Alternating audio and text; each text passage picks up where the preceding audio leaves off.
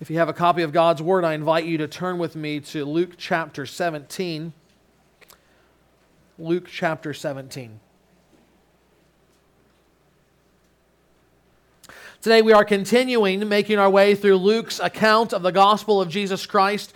And as we begin, we think about the setting, the situation in which these events take place. Remember that last time we saw Jesus teaching his disciples, though the Pharisees were around listening in. They even critiqued Jesus at one point, and he addressed them. But here again, Jesus has got his focus, his direction on his disciples, those that would follow him. And he, in teaching them, he is seeking to actually draw a contrast between those that are following him in faith and those that are not. The Pharisees that are critical of him, that are putting themselves at arm's length from them. And this is not something that Jesus only does here. We've seen throughout Luke's gospel, Jesus making contrast, saying, don't be like the Pharisees, be like this. And we might think that Jesus simply found the Pharisees to be easy whipping boys, an easy target, someone to lash out at. But if we think that way, we'll be wrong. What we need to understand is that in the place of the people of God in Jesus' day, we see the Pharisees being false shepherds, leading the people away from God rather than to God. And now Jesus is on the scene as a true shepherd of Israel, and he is wanting to correct that error. The Pharisees thought and propagated the idea that they were the example of righteousness in Israel. The way they lived their lives is the way that God wanted every Israelite, every person even, to live their lives. The problem, though, was that they loved their ideas about righteousness rather than following God's instructions about righteousness. So the righteousness that they had, the godliness they had on display, was really a sham, marked by hypocrisy. Nevertheless, they're the ones always walking around quoting from the Scriptures. They're the ones always walking around putting on at least the appearance of godliness. And rather than follow their example, the average person would have felt guilty being unable to live up to the standard that they set. So Jesus here is constantly saying, both positively and negatively, no, don't follow that example. This is what God's Word teaches. Don't live this way, full of hypocrisy. Live this way with genuine faith. And so it is that we come to the passage before us as Jesus is looking at his disciples, telling them this is how you should live, and yet he also knows the false example that is ringing in their minds and their hearts, wanting to disentangle the false example of the Pharisees with what God truly desires from those that would follow after him. So that's what we want to see this morning as we unpack these first 19 verses of Luke chapter 17. I'm going to read them now, and I invite you to follow along. Jesus said to his disciples, temptations to sin are sure to come, but woe to the one through whom they come. It would be better for him if a millstone were hung around his neck and were cast into the sea than that he should cause one of these little ones to sin. Pay attention to yourselves. If your brother sins, rebuke him, and if he repents, forgive him. And if he sins against you 7 times in a day and turns to you 7 times saying, I repent, you must forgive him. The apostle said to the Lord, increase our faith. And the Lord said, if you had faith like a grain of mustard seed, you could say to this mulberry tree, be uprooted and planted in the sea, and it would obey you. When one of you who has a servant plowing or keeping sheep say to him, when he has come in from the field, come at once and recline at table, will he not rather say to him, prepare supper for me now, and dress properly, and serve me while I eat and drink, and afterward you will eat and drink? Does he thank the servant because he did what was commanded? So also when you have done all that you were commanded, say, we are unworthy servants. We have only done what was our duty.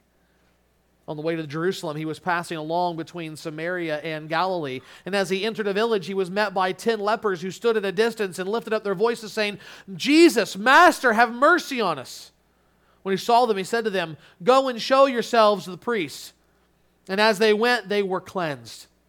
Then one of them, when he saw that he was healed, turned back, praising God with a loud voice. And he fell on his face at Jesus' feet, giving him thanks. Now he was a Samaritan. Jesus answered, "Were not 10 cleansed? Where are the 9? Was no one found to return and give praise to God except this foreigner?" And he said to him, "Rise and go your way. Your faith has made you well." May God bless the reading of His Word. All of these verses center around one key theme, and that is faith. What it looks like, what its nature is, where it should be placed. Specifically, Jesus is showing us what the life of gospel faith looks like. And by using that phrase, gospel faith, what I'm trying to do is distinguish the vision of life before God that Jesus presents here against the life that produces fruit of false faith that the Pharisees and even some today will live. This is a life that is grounded in the gospel of Christ. And so it is a life of gospel faith. So what does that faith look like? How is it lived? Well, Jesus tells us 4 things. First, He lays out for us the expectations of gospel holiness. The expectations of gospel holiness. Remember, holiness is not the requirement for becoming a disciple. Rather, it is the expectation of those who are already disciples. Jesus doesn't say, "Be holy, and you can be my follower." He says, "Come, follow me, find life, find forgiveness, find justification before God, and once you have that, then follow after me in a life of holiness." And so, holiness is the fruit of gospel faith. And we could spend weeks thinking about that, but what that means and looks like. But here, Jesus specifically zeroes in on what gospel holiness looks like in its outward nature. In other words, what does holiness look like in the context of the community of God? And he says 3 things. First, he says that in living out gospel holiness, we must keep from causing others to sin. We must keep from causing others to sin. Jesus first says to His disciples, temptations to sin are sure to come. He is realistic about the life that we live and the world in which we live. There will always be temptations to sin. One of the most sobering things that I heard was a secondhand account of some young seminary students talking one day with some seminary professors. They looked at one who was in his 70s and said, tell me, when will the temptation to look on a woman inappropriately in lust go away? And the 70-year-old seminary professor said, "I'll let you know when I reach that age." His point was we have to be realistic about sin. Temptations are not going to go away. Our ability to resist may go up, but the intensity with which then Satan comes at us with temptations will rise as well. And so Jesus is saying we have to be realistic, but we also have to be careful not to be the source of temptation for others. He says, "Woe to the one through whom they come. It would be better for him if a millstone were hung around his neck and he were cast into the sea, and that he should cause one of these little ones to sin."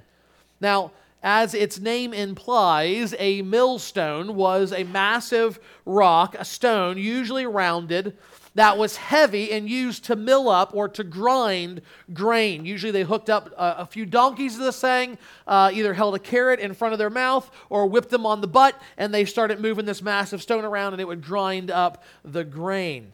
These things were massive, weighing hundreds of pounds. So you can imagine the idea of having one of these things tied around your neck and you dropped into the sea. It's not exactly a swim that you're coming back up from. The dive would be a permanent one. And this phrase, little ones, has its roots in the Old Testament where it is used to speak of God's people. And I think maybe even Jesus is looking at those that are following Him afresh, those that are newer to the faith. And He says, one of the worst things that you could do, one of the worst sins you commit, is to put a stumbling block in the life of a believer that would tempt him to sin. He doesn't even say cause to sin, in the sense that you do something and inevitably it's sinning, but even the temptation that's going to come. He says temptations are going to come, but you should not be the cause of those temptations. He says, pay attention to yourselves. In other words, look at your life. Examine your heart. Be aware of your motives. Keep a close watch on your life. Paul will even say in his letter that we ought to be willing to give up even good things that we are allowed to do by God, Christian freedom and liberty, out of love to make sure that we don't cause someone else to be tempted. Well, that's ourselves. Well, what happens if someone else sins? Jesus says that as we think about what gospel holiness looks like, that we must not only be sure not to cause others to sin, but also that we are to confront others who do sin. We must confront others who sin. Jesus is very clear in verse 3, if your brother sins, rebuke him. Rebuke him. That's what he says. Now, there is a fine line here, though, isn't there? On one level, we know that there are some who take an almost gleeful approach to pointing out someone's sin. There is almost an obscene joy in seeing someone else fall, and they are all ready to be the one who goes and tells them that they need to repent.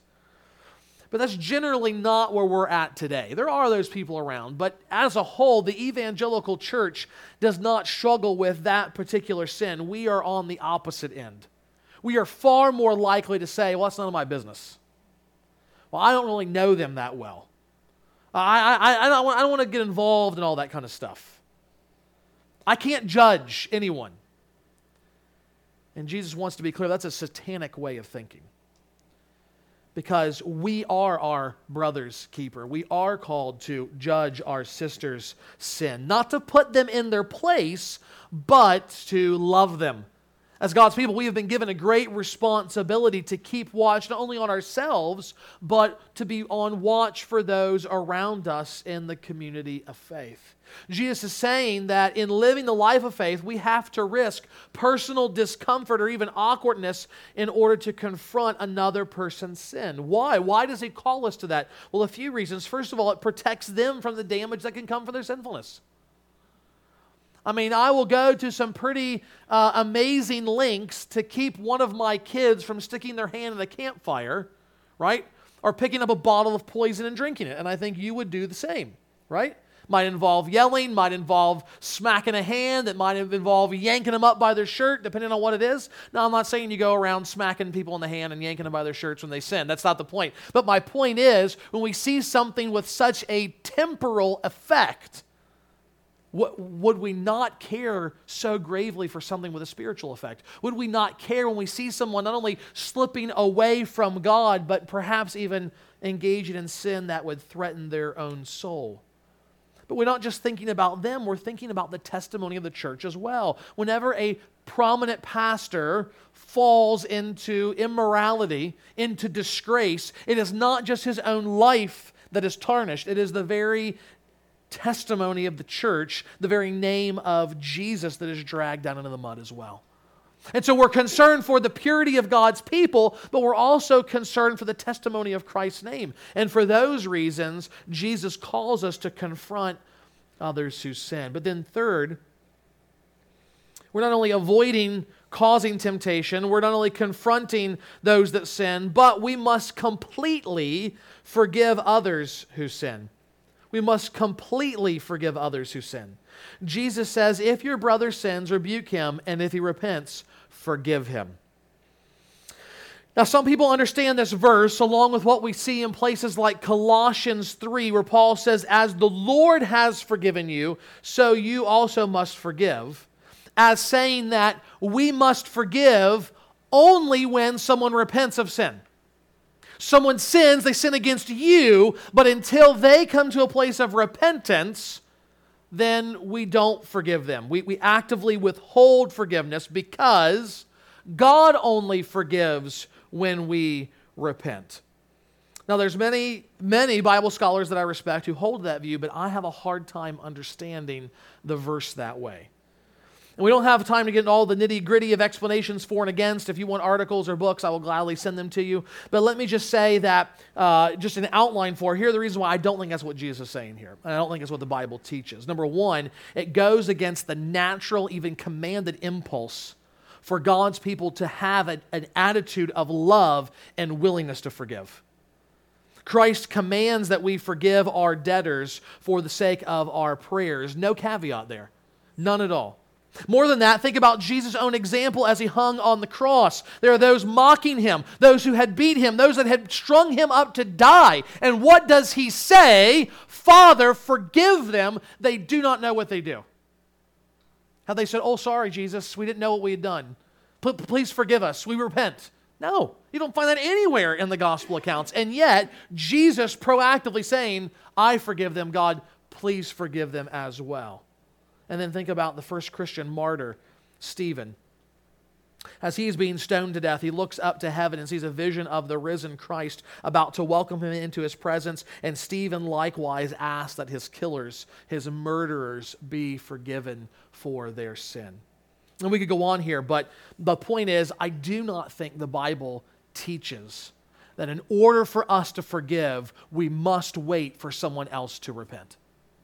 What I do think it says, and I think especially in this context, is that relationships will not be restored, reconciliation will not take place if both repentance and forgiveness take place. So I can forgive someone even if they're not repentant, but that doesn't mean we're going to go away friends. That doesn't mean we're going to go away unified in the Lord together as the covenant community He desires us to be. However, true reconciliation can take place if I confront their sin, if they repent, and then I forgive them completely.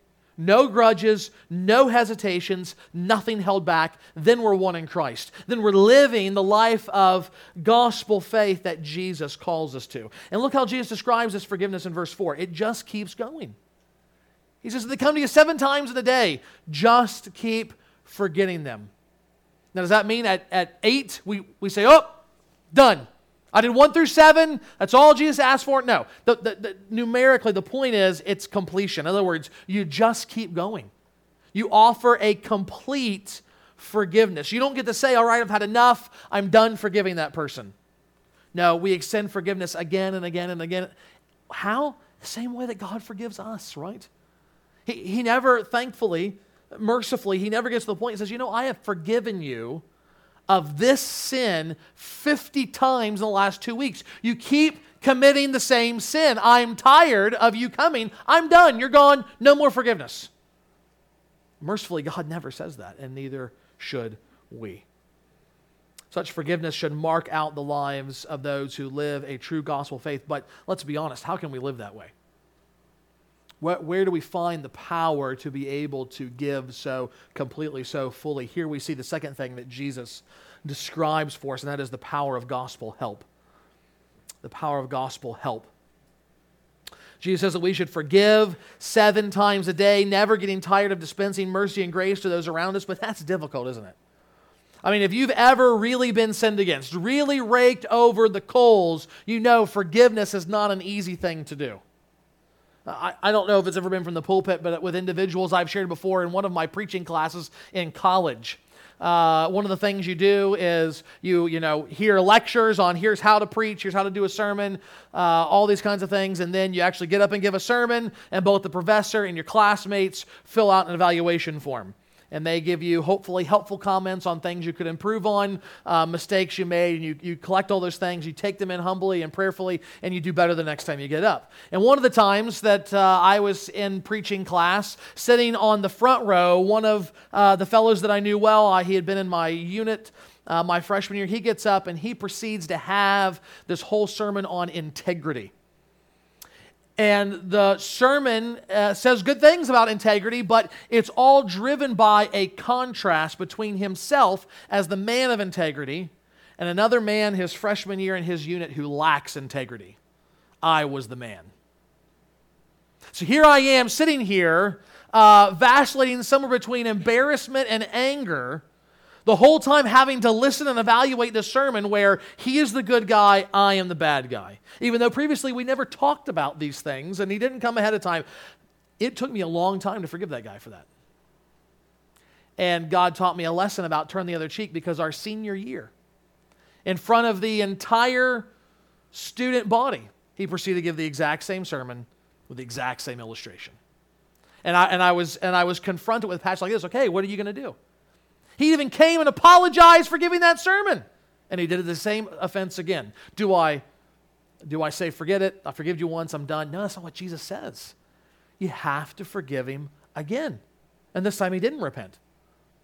And I'm not still holding the grudge. But where do you find the power to do that? Where did I find the power to do that? You understand the response that Jesus has. He says, look, this is the nature of holiness, of how you live your life, of how you interact with others, about how you must forgive and forgive and forgive. And what do they say? Increase our faith.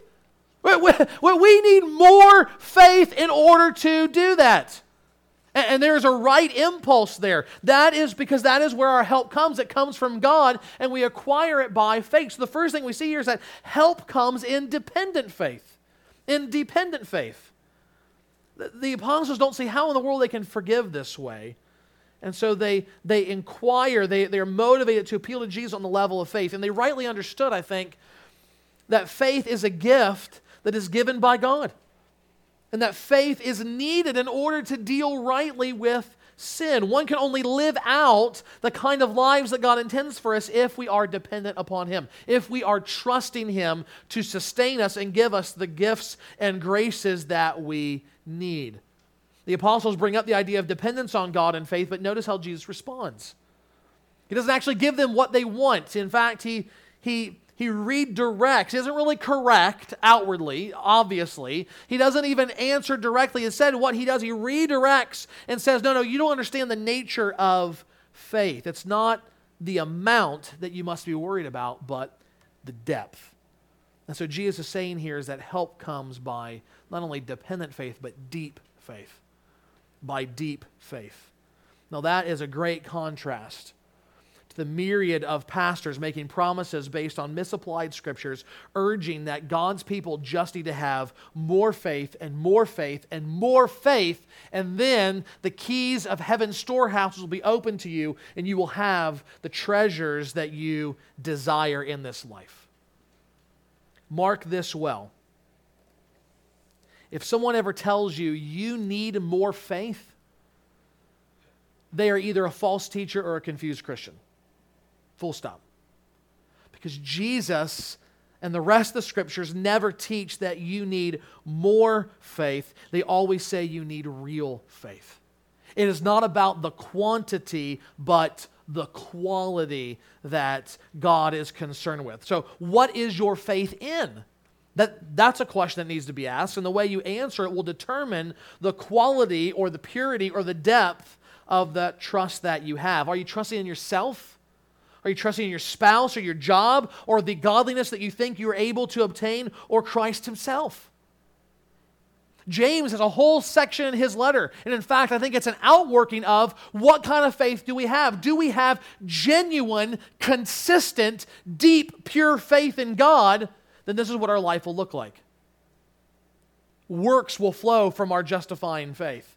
But if we don't, then we are double-souled, double-minded. We are unstable. We are like a ship being thrown around in the storm, and therefore we should not expect any help to come from God. It's not about the amount, it's about the quality. And look what Jesus says. He bears that out. If you had faith, true faith, even like a grain of mustard seed, you could say to this mulberry tree, be uprooted and planted in the sea, and it would obey you. Now, I think very specifically, Jesus picks one of the smallest seeds. It's only 1 to 2 millimeters in diameter and says, that's all you need for size. Right there. Can you see it? That's all you need. And if you have that, true faith, even that size, then you get to look at this mulberry tree and say, you're in my way, get up, out to sea you go. That's what he's saying here. Now, that may not seem like a big deal to us, because if we have a tree we don't like, we just call somebody with a big machine and they come and they take care of it. It's gone. Remember, Jesus is working in a day here when oil is for lamps, not for engines on machinery. And so Jesus is not just talking about the smallness of the seed, but he's also showing the largeness of this tree. The root system of a mulberry tree is wide and extensive. It's not something that you're just going to go out with a little shovel and get up in an afternoon. It's not going to happen. It's virtually impossible to uproot a full-grown mulberry tree. And so you can imagine in disciples now they're thinking, tiny faith, big movement. Tiny faith, big movement. And the point is not that, if we really trust God, that we could do whimsical gardening. We have this amazing authority. No, Jesus' point is that when we have sincere, deep faith, it connects us to God in such a way that He is able to work within us the help we need to do the impossible, like forgive our enemies, to forgive those who hate us, to forgive those who actively sin against us again and again and again and again. Some of us would rather try and work all day to uproot the mulberry tree. But God says, this is what I want to produce within you. By faith, God is our help. He is able to overcome within us our thirst for justice, our longing for vengeance, and allow us to reflect Christ Himself, who extended mercy and grace to those who would string Him up like a criminal on the cross. And when we have that kind of help, when we are pursuing that kind of holiness, we also must understand our need for humility. This is the third thing that Jesus talks about here, the necessity of gospel humility. Jesus follows on from this teaching about faith with a parable.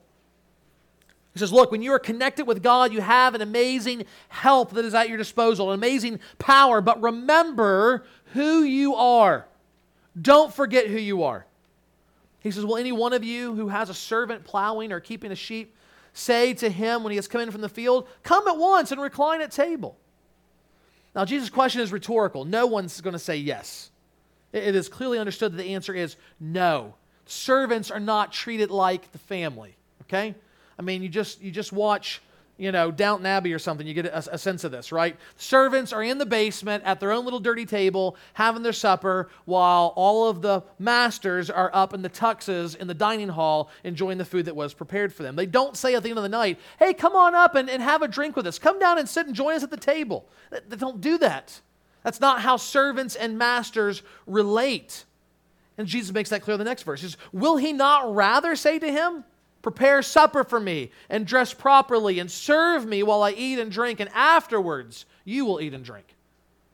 This is how servants deal with the master. They do the hard work out in the fields, then they come home and the master says, hey, it's supper time. I'm ready when you are. I'm sitting down to dine. Clean yourself up, dress right, make my food, bring it to me, and when you're done, then you can go and have your own supper. Do your job, then take care of yourself. Moreover, Jesus asks, does he thank the servant because he did what was commanded? Again, it's a rhetorical question. No, the master's not thanking the servant. He's a servant. This is his job. This is what he does. What do you expect? The disciples would have understood this immediately, but notice the application. Jesus is saying, you are God's servants. Verse 10. So you also, when you have done all that you were commanded, say, we are unworthy servants. We have only done what was our duty. Jesus says, regardless of how hard you work, regardless of how good of a job you do, the servant is still a servant. It's his job to serve the master. He does not expect special treatment. He does not expect even thanks. Now, many of us hear that. Let's just be honest. I can see on some of your faces, you have a hard time hearing that from Jesus. What does that mean? It's not how I thought our relationship worked. Part of the reason why I think that we have a hard time with that is because we frankly think too highly of ourselves. We're not going to say it out loud, but we in our quiet moments we think we're pretty fabulous and God's pretty glad to have us on His team. Maybe we're not that shallow. Maybe we're even biblical, and we hear that and we think, well, what about John 15? Jesus says, no longer do I call you servants, now I call you friends. Or Galatians 4, Paul says, we are sons of God, even full heirs with Christ. So which is it? Because Paul will later identify himself as a slave of Christ in multiple levels. Are we friends? Are we sons? Are we slaves? The answer is all three. And if we understand what each of those pictures represent, we understand they're not mutually exclusive images. What is the context in which the image is being given? Here, the context, in other words, Jesus' point is this: God is not moved to bless us by anything we do for Him. Let me repeat that, because it's widely misunderstood. God is not moved to bless us by anything we do for Him. Doesn't matter how faithful we are, doesn't matter how godly we are, He does not owe us anything for that. So blow up in your minds, Okay? If it's this massive rock that's been growing and sitting for just years and years and years, pull in the dynamite now, lift up the plunger, and pull if you think, because I work hard for God, He will pour out blessings for me. It doesn't work that way. Church history is littered with examples that show it doesn't work that way. Hebrews 11 that I prayed from this morning shows God doesn't always work that way. Again, we have a hard time with that. And if we do, it's probably because it's ingrained in our head, God owes me if I serve Him. But Jesus is teaching God will never be our debtor by our works. Remember in Rock the Block we sang, God it is not like us as if He needed something. We don't add something to God. We do not contribute to Him. We do not make His life better at the end of the day. No, all of the benefits are one way. It's from Him to us. Put yourself in the mind of the disciples. Maybe this is what you're in mind as well. We left our homes for you, Jesus. We left our families for you, Jesus. We left our jobs for you, Jesus, all to follow you. You're saying that God owes us nothing for all that? And that's exactly what Jesus is saying. I think we struggle to comprehend that, to really live that way on a daily basis because of what... let me back up and say, I think Mark Dever summarizes the problem well. I think he summarizes well why we struggle with that. He says, often we are fine calling ourselves a servant until we're treated like one. We have no problem saying, I'm a servant of God, I'm just here to serve. But then when you're actually asked to serve, when you're treated like a servant, well, I'm out. Don't like that. What do you mean I should show up in a rotation to come early and serve people? By making coffee or being at the door, or come during the middle of the week and clean toilets. You realize that somebody has to do those things around this place. And there are some members here who come faithfully, week in, week out, month after month, and they get down and they scrub your refuse out of our bathrooms. That's the nature of servanthood. Do they get thanked for that? Nope. They don't get a better parking space. They don't get credit towards their tithe. That doesn't happen that way. Because according to Jesus, if they're doing it with right motives, if they're doing it with sincere faith, they're just doing their duty, which is to love one another. But do we think that way? I think we're often too easily enamored with what is best for us, what is convenient for us, rather than what God calls us to do as a life of a servant. Second of all, I think we forget what a great privilege it is to actually serve God. Do you remember what the psalmist says in Psalm 84? A day in your courts is better than 1,000 elsewhere. So you think about what the psalmist is saying. 1,000 days anywhere else does not compare if I have to even just one day in the presence of God Almighty. Now, we don't think that way. We think, a lifetime on the beach in Maui is about the best thing in the world. Or for some of you, a wilderness excursion in Alaska hunting every known animal, whatever it is, right? All that would be great. But the psalmist even says, I would rather be a doorkeeper. I'd rather be the guy that stands outside the palace, opening the door, just a doorkeeper. Right? You go to Africa, what does the doorkeeper do? He sits outside in the rain all day. Sits outside in the hot all day. Because he's the doorkeeper, he's a security guard. Anybody shows up, he's got to open it up. He doesn't come in the house. He can't keep the door if you're in the house. You got to be outside. And the psalmist says, I'd rather be a doorkeeper of the house of my God than live in the tents of the wicked. In other words, being with God is such a joy, such a privilege. Everything else pales in comparison, no matter how great the benefits might seem. And it's that kind of attitude that should permeate the life of faith. Not an attitude of demand and expectation for services rendered, but a humble realization that our greatest joy should come from simply doing our duty and serving God. Now, once again, we say, how do we live that way? That's not a mindset that comes naturally to us. It is drilled into our minds. If you work hard, you will reap the benefits. I mean, that's, at least for a long, long time, that's how our culture has thought. But God is saying that doesn't translate the same way. The benefits may not come to you. The benefits are going to go to the kingdom. the benefits will flow towards others. So how do we cultivate this kind of gospel humility that says, God, I'm just glad to do my duty. I'm just happy to serve. Well, I think it goes back to the gospel itself. It's called gospel humility for a reason. In other words, the true life of faith will only be lived out if we understand and if we embrace and if we keep before us the motivation of gospel healing. This is the last thing we see in our passage. The motivation of gospel healing.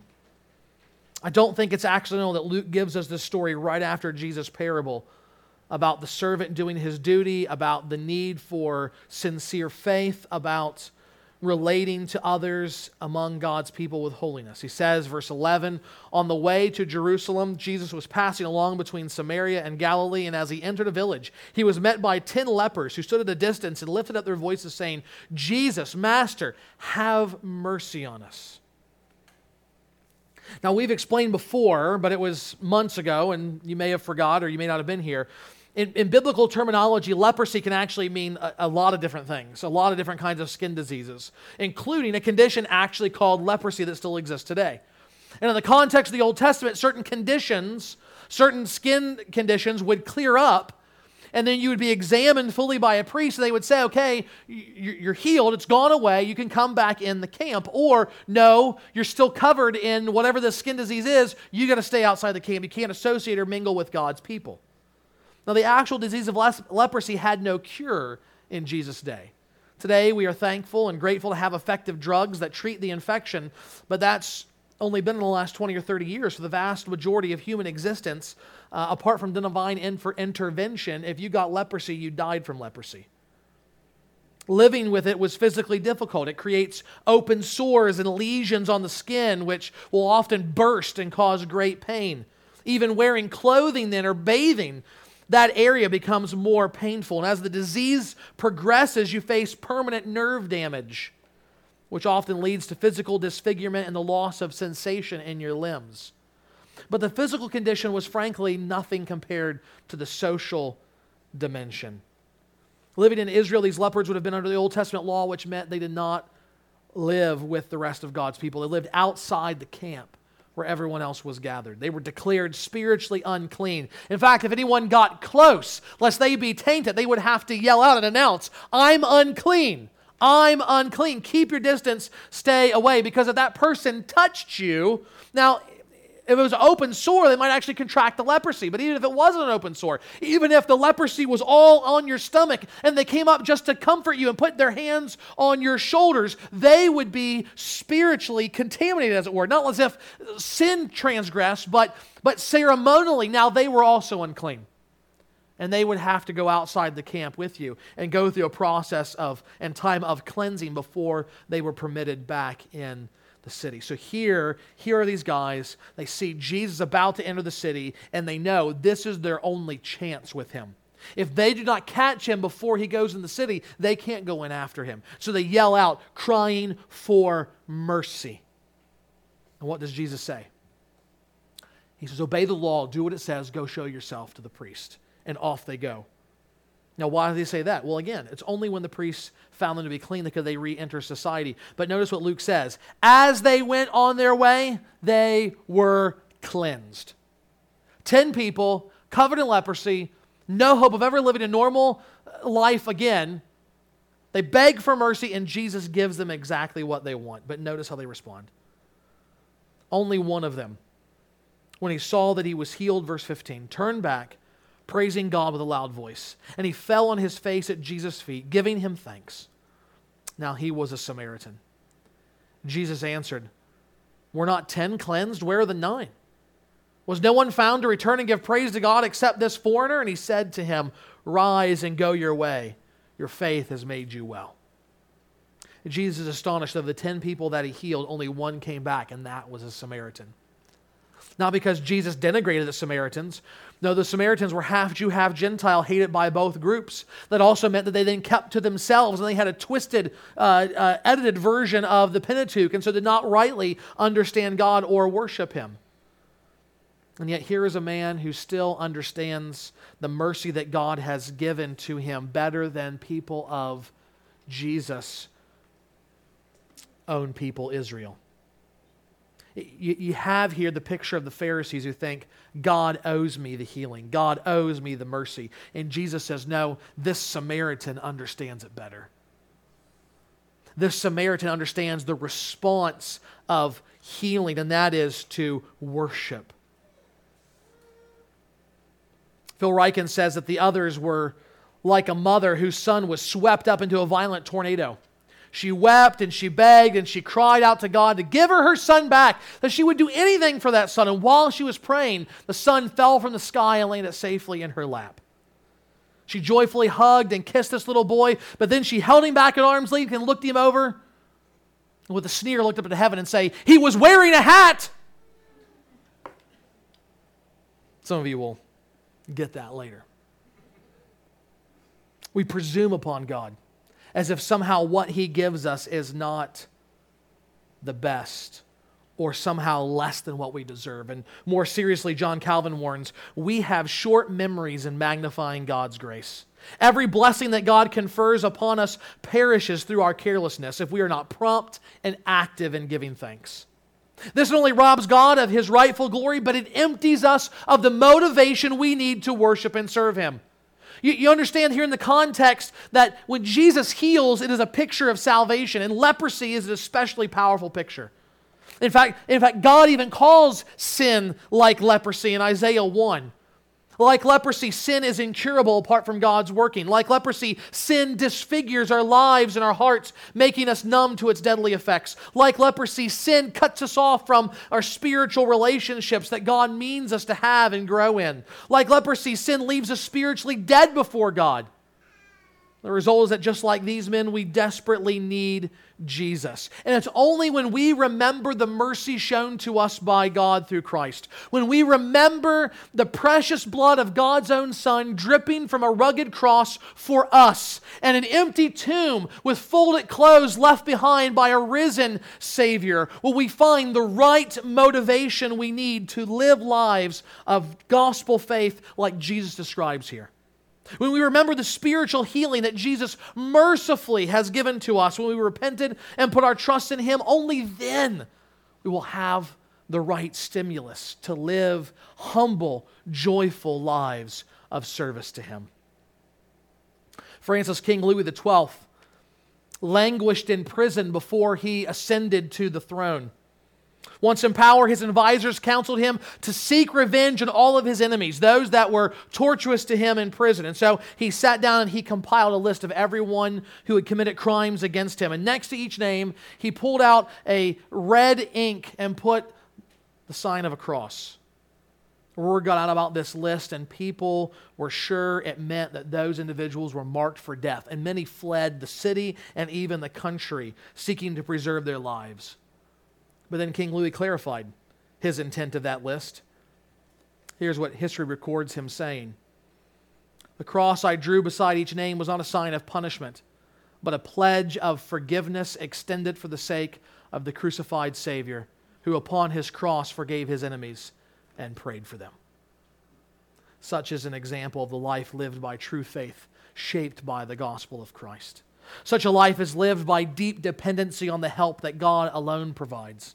Such is a life that is humbled when it considers the cost of salvation, even the death of God's own Son. This morning, it is my prayer that each and every one of us will live such a life based and rooted in and powered by faith in Jesus alone.